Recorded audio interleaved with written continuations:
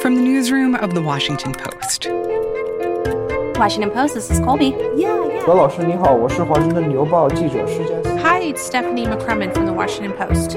This is Post Reports. I'm Martine Powers. It's Monday, March 1st. Today, accountability for the death of Jamal Khashoggi and the other thorny challenges for Biden in the Middle East.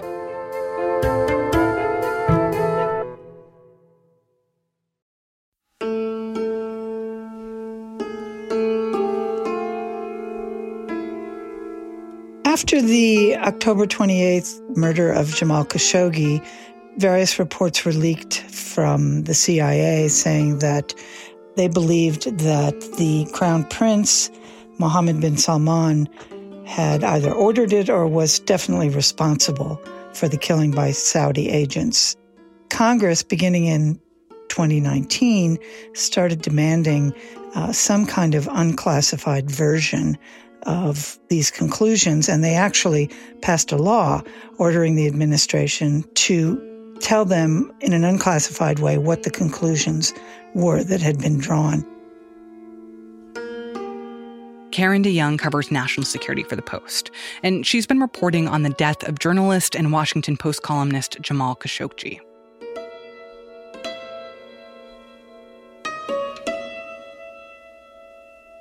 For 2 years, the Trump administration basically ignored this legal mandate. When President Biden's nominee for the intelligence director had her confirmation hearing, she, Avril Haines, was directly asked, if you are confirmed, will you submit to the Congress the unclassified report required by the law? Yes, Senator. I absolutely will follow the law. Thank you. Now we have it released. It's very short, but they have complied with what they promised to do. And what are the top-line takeaways of this report? The very first paragraph says, we believe that Mohammed bin Salman authorized the killing of Jamal Khashoggi. It then goes on to say, this is why we think that. It describes his position in Saudi Arabia, that he is a de facto leader, that nothing happens of this magnitude without his direct involvement, that the agents who did it worked for a small special unit in the intelligence service that reported directly to him. I believe that there is other more direct intelligence that was not included in this unclassified version. But basically, they concluded that he did it. So this confirms a lot of what we as Americans had heard previously, that this was essentially a direct result of the actions or intentions of Mohammed bin Salman. Right. And the report also notes that this special unit that he established really was charged with finding dissidents all over the world, and that there had been other examples of people, Saudis, citizens in exile, essentially, just simply disappearing, as well as a lot of Saudi dissidents inside of Saudi Arabia. So it was in keeping with a pattern. There had been other investigations, both outside and inside the United States, here in the intelligence community, that had drawn those conclusions. The report itself was not any big surprise. It was the fact that it was finally made public, intelligence conclusions, unclassified, and responded to what Congress had demanded. And has President Biden responded to the results of this report or said anything about what he will do going forward because of this confirmation of the involvement of Mohammed bin Salman? You know, before they released it, they had many, many, many internal meetings, knowing that this was going to be very carefully watched. The biggest question was, would they sanction him directly as an individual? Would they, say he'll never get a visa? Would they freeze all of his funds overseas? And basically they concluded that it was just too hard. His money, his resources are directly tied to the Saudi government. They concluded that they would bring sanctions against everyone below him that they knew was directly involved in the killing, establish a new law that applied to every country, which they call the Khashoggi ban, that says anyone who's found to be involved in suppressing journalists, free speech at home and abroad, anyone tracking dissidents would be prohibited from getting a visa to come to the United States. and that their relationship with him would not be as the de facto ruler of Saudi Arabia, which he is now, but as a defense minister, which he also is, which means that he would not be treated by the United States as the leader of Saudi Arabia, which the Trump administration had essentially done. But it seems like these actions that the Biden administration is taking are still falling short from what a lot of people expected or hoped or thought that Biden was going to do based on how he talked about Saudi Arabia on the campaign trail. Khashoggi was, in fact, murdered and dismembered, and I believe in the order of the Crown Prince. And I would make it very clear, we were not going to, in fact, sell more weapons to them. Secretary of State Antony Blinken was asked about this, and I'm wondering, what did he say about this idea that the U.S. isn't taking as strong a stand as possible in light of the findings of this report? Well, he basically said, the relationship with Saudi Arabia is bigger than any one individual. The president engaged, as you know, with King Salman. We deal with Saudi Arabia, the country. We don't deal with any individual. There's an argument to be made for that, and all of their arguments about why it's just a step too far to actually sanction this individual. The problem is that a lot of people, as you said, think that's not enough. They want punishment. They look at what Biden said on the campaign trail, that Saudi Arabia... We were going to, in fact, make them pay the price and make them, in fact, the pariah that they are. Pariah that it is, he said, for this. He has done other things. He has stopped U.S. weapon sales of anything that's being used in the Saudi war in Yemen. He said that every other Saudi purchase of U.S. defense equipment is currently under review. And that's a pretty big deal because the Saudis are the biggest customer for U.S. arms of anybody in the world. When you look at how the Biden administration is starting to lay out its plan on dealing with Saudi Arabia, what do you think that tells us about how Biden is approaching foreign policy more generally? I think it's pretty cautious, but I think that there are legitimate reasons for that. Again, he's going to get a lot of criticism for being seen as not cracking down enough. At the same time, they've been very careful always to say that they are committed to the defense of Saudi Arabia. Virtually all of the Saudi military equipment is from the United States, and that requires endless maintenance, spare parts, people going back and forth. And they feel, in general, that, the Saudis are an enormously important player in the Middle East. They're an enormously important player in the Muslim world. And so they've basically taken a calibrated stance. And again, they'll get criticism for that. Karen DeYoung covers national security for The Post.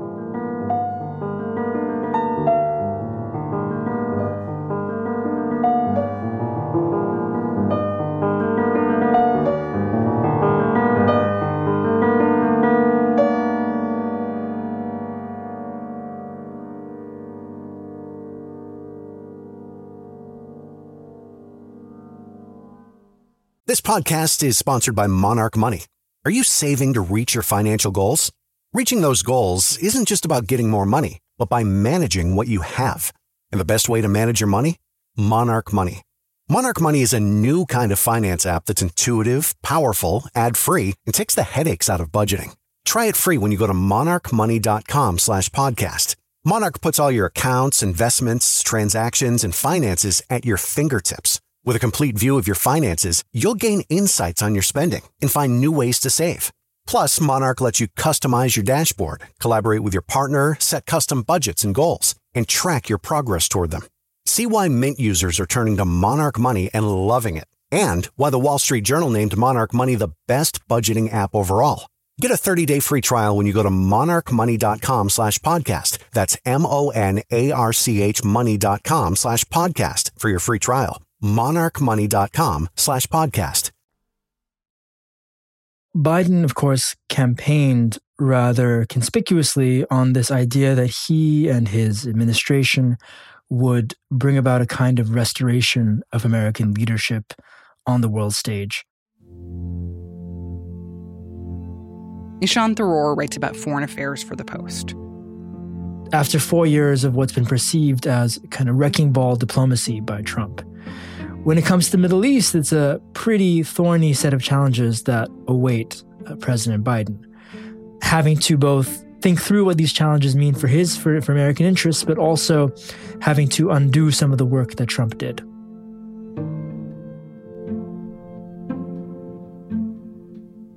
So it seems like Biden's relationship with Saudi Arabia is going to be complicated or somewhat of a high wire act. What are the other challenges that Biden is facing right now? Of course, the main one on his plate and the one that he's probably most focused on when it comes to the Middle East is attempting to salvage the nuclear deal with Iran. When he was vice president, as we know, in 2015, the U.S. presided over this forging of the nuclear deal with the Iranians, a deal that essentially put a box around the Iranian nuclear program and which international inspectors believed was working. The Iranians were not enriching uranium at certain levels to get towards a nuclear weapon, and it was seen at the time as a vital stepping stone toward a greater diplomatic opening with the Iranians. Of course, that all changed when Trump came in, opted eventually to scrap the U.S.'s commitment to the deal and reimpose sanctions on Iran. And then in the last couple of years, you've seen the Iranians themselves react to these sanctions by abrogating the terms of the deal and starting enrichment. And then this past week, there was a major showdown. The Iranians wanted to implement a new law where they would block UN inspectors from their nuclear sites. And so you had a moment of shuttle diplomacy that stopped the Iranians from fully blocking inspectors, which would have been a big deal. And now you're seeing the Biden administration and the Europeans work their way towards a process with the Iranians to lower tensions and hopefully down the road bring both sides back into the deal. It's a bit fraught. It's a bit complicated. There's a lot of domestic pressure against this, both in Washington and in Iran, where in Iran you have hardliners who essentially say, we don't trust any kind of diplomacy with the West at this point, and we don't want to concede anything anymore to the Americans. And I feel like that's the part that I find very interesting or the big question in all of this. Like, of course, it makes sense to me that the Biden administration wants to basically go back to the deal that Obama put in place to feel like they are on better diplomatic terms with Iran. But does Iran want that? Is their attitude a sense of openness to, okay, sure, we can go back to this thing that was established by Obama a few years ago and pretend like the Trump administration never happened? Or is their attitude that they feel burned and they say, you know, this was the one chance to try to have a deal where we were all on the same page of how to move forward, and you all messed it up. So why would we go back to that? At least in terms of their public statements, it's very much the latter. On Sunday, you saw the Iranians reject this proposed set of talks brokered by the Europeans with the Americans, which would have been a pretty significant first step towards some kind of process of diplomacy or solution to the current impasse. And the reason for their rejection of that was what they've been essentially telegraphing all along, which was that, you know, we have not seen the sanctions relief, or at least a fraction of sanctions relief that we demand right now. And that it's the fault of the Americans who unilaterally decided to abrogate the terms of a nuclear deal that international observers by and large believe Iran was adhering to, and impose these sanctions. And so it should be the Americans who have to make the first step. Now, we're led to believe that in private and in terms of the kind of channels of communication that are open between the Iranians and the West, that their position in private is considerably more nuanced than what they are articulating in public, and that they will probably engage in a process that eventually finds some sort of tit-for-tat set of agreements.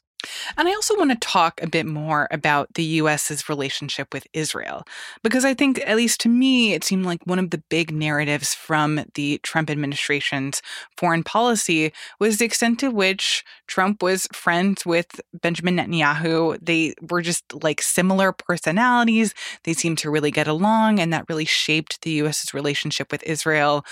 Is that something that we anticipate going forward for the Biden administration? It's a huge issue. The Trump administration I mean, President Trump himself really smashed a lot of norms when it came to the U.S.-Israeli relationship, and specifically the Israeli-Palestinian peace process. He basically gave a series of political gifts to Netanyahu. Netanyahu, at the same time, held Trump in tight political embrace over the past 4 years. Biden is absolutely, and as well as Vice President Kamala Harris, you could hardly describe them as anti-Israeli politicians. They value the Israeli relationship and they will want to maintain it. I think the main distinction they will want to draw in the coming months, and of course, again, Israel is about to have its fourth election in less than 2 years. And so what they want to draw a line under is that they're happy to develop a strong bond with the Israelis, but they don't necessarily want to yoke their agenda to that of Netanyahu. And that's a distinction that will probably not please Netanyahu, but won't necessarily either change some of the facts on the ground that have been formalized by Trump. What are those? Essentially, we're looking at a situation where the quote-unquote two-state solution has been effectively put in the ground by the Trump administration. The possibility of an independent, viable Palestinian state looks remote, and it doesn't seem at all clear that the Biden administration will want to exert the kind of leverage they would need to make it a possibility again in the next few years, or that they have that leverage at this point to do that. And so there's going to be a pretty delicate dance about that in the months and maybe years to come. So on Thursday of last week, President Biden authorized an airstrike on Syria, and the attack was specifically on facilities used by Iranian-backed militias.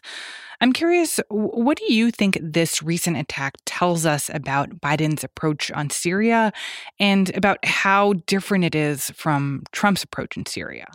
Well, we don't have too many clues in terms of an overarching Biden vision for Syria. And the sense we get right now, especially with these kind of actions, is that there is a great degree of continuity, not just with what the Trump administration did, but also with the preceding Obama administration, which, while it actively pushed against the regime of Syrian President Bashar al-Assad, couldn't do much to really reshape the battle on the ground or support the forces that could effectively remove him from power. The strike on this Iran-linked militia in Syria was really less about Syria than it was about the complicated geopolitics in Iraq, where Iranian-linked forces there have carried out various attacks on U.S. and Iraqi military positions, in part because the Iranian regime is trying to leverage its various assets to put pressure on the Americans as they try to figure out a way to come back to the table with the Iranians. So this is part of a pretty tricky geopolitical dance, which ultimately has very little to do with the fate of the Syrian population or any kind of process that could lead to a meaningful end of the Syrian war. I also think it's important to talk about Antony Blinken, Biden's new Secretary of State, and how he is going to play a role in all of this. Can you walk through a little bit about who he is, what his general approach is to these kinds of challenges, and how do you think he is going to affect U.S. policy in the Middle East? Well, Blinken is a known quantity both in Washington and in foreign capitals elsewhere. He's a tremendously erudite, veteran diplomat of successive American administrations. He's somebody who grew up for a period of time in Europe and speaks fluent French. This is a pretty significant departure from, say, a figure, let's say, like Secretary of State Mike Pompeo and his Kansas swagger. Blinken, though, is very much a creature of the Washington establishment. And the fact that Blinken is so different from Pompeo and has such a different professional background and more experience in dealing with foreign policy under the Obama administration, under the Clinton administration, what difference do you think that's going to make in actual policy right now? Well, we've talked in Washington for such a long time about having adults in the room, and Blinken would certainly count as one. He's somebody with a degree of expertise, a certain level of sobriety around these issues, commitment to understanding them fully. He's been around the block in many contexts. Of course, he is very much a creature of the Washington establishment, and he has critics on the left who, point to a series of missteps, whether it's in supporting the Iraq War or sort of pointing to various Obama-era failures when it comes to the Arab Spring or navigating the conflict in Syria. So he's not somebody beyond reproach by any means. So in terms of these criticisms from the left, that Blinken supported decisions like invading Iraq, is there a fear that will be his stance going forward, that he will be more of an interventionist than some Democrats want to see right now? I think, and maybe I'll be proven wrong in the years to come, that we're sort of past this kind of era of characterizing certain policymakers as liberal interventionists now. I don't think there's anybody in the Biden administration who's that eager to be participating or prolonging or concocting new interventions around the world. You've heard from an array of Biden officials, including the National Security Advisor Jake Sullivan, that the Biden foreign policy agenda is fundamentally should be a domestic agenda. It's they've called it a foreign policy for the middle class. They don't want to be, engaged in the kind of imbroglios that we saw, say 15 years ago after 9/11. It's an open debate whether Trump really did reduce the American footprint in his time in his office, as much as he talked about troop withdrawals and so on. But the one thing you are seeing, and this is where I guess you can talk about liberal interventionism, is a renewed commitment to, at the very least, a kind of lip service to human rights. You already have Blinken coming out, condemning certain abuses by the Egyptian government, speaking out for protesters in various parts of the world. And the question is, and especially as we go forward and as Biden has to navigate a whole thicket of complicated geopolitics, is, to what extent those concerns about human rights, and they very openly said that human rights will matter again to this administration, to what extent the U.S. can develop teeth around articulating those concerns. It's interesting because what you are describing in terms of how the Biden administration plans to approach issues abroad, it plans to kind of put more heft behind talking about human rights violations and leaning into diplomacy, but ultimately not really wanting to get involved. I wonder if that is actually so different from the Trump administration. It does seem that Biden is willing to go out more on a limb to criticize wrongdoings that he sees around the world, or to try to put more attention into real diplomacy. But at the end of the day, he doesn't really want the U.S. to get that involved, or sees that as a risk as well, in a way that doesn't seem so different from the Trump administration's attitude of the U.S. should not be getting involved. This will be the central tension surrounding how we think about Biden's foreign policy in the months and years to come. He has framed the experience of the Trump years as a kind of rupture, a rupture that he now wants to heal and paper over. And Trump himself characterized his presidency as that rupture. But we're seeing on a lot of fronts a degree of continuity, as you said. That is, of course, in the ways in which the White House approaches Israel. That is, of course, on view when it comes to how they approach some of these Gulf monarchies, which have long-standing security relationships with the American establishment. I think it's important to remember that we're now in various parts of the Middle East marking a decade since the uprisings of the Arab Spring. A decade ago, this was an incredibly hopeful moment for meaningful political change in the region. The Obama administration, to a certain extent, embraced these democratic uprisings. But, of course, the Obama legacy there is not a happy one. They celebrated these aspirations for democracy and greater human rights and greater rule of law, but they eventually didn't do much to buttress these revolutions. They went along with a counter-revolution in Egypt. They saw an uprising in Syria morph into a hideous decade-long civil war. And they eventually set their stall next to the same folks that Trump did. And that is the Arab monarchs in the UAE and Saudi Arabia who have had long-standing relations with Washington and powerful interests there. And so as Biden wrestles with the Israeli-Palestinian question, with the Iranian nuclear program, with the war in Yemen, we'll see how much that logic changes. Ishan Tharoor writes about foreign affairs for The Post. He is the author of the newsletter Today's Worldview.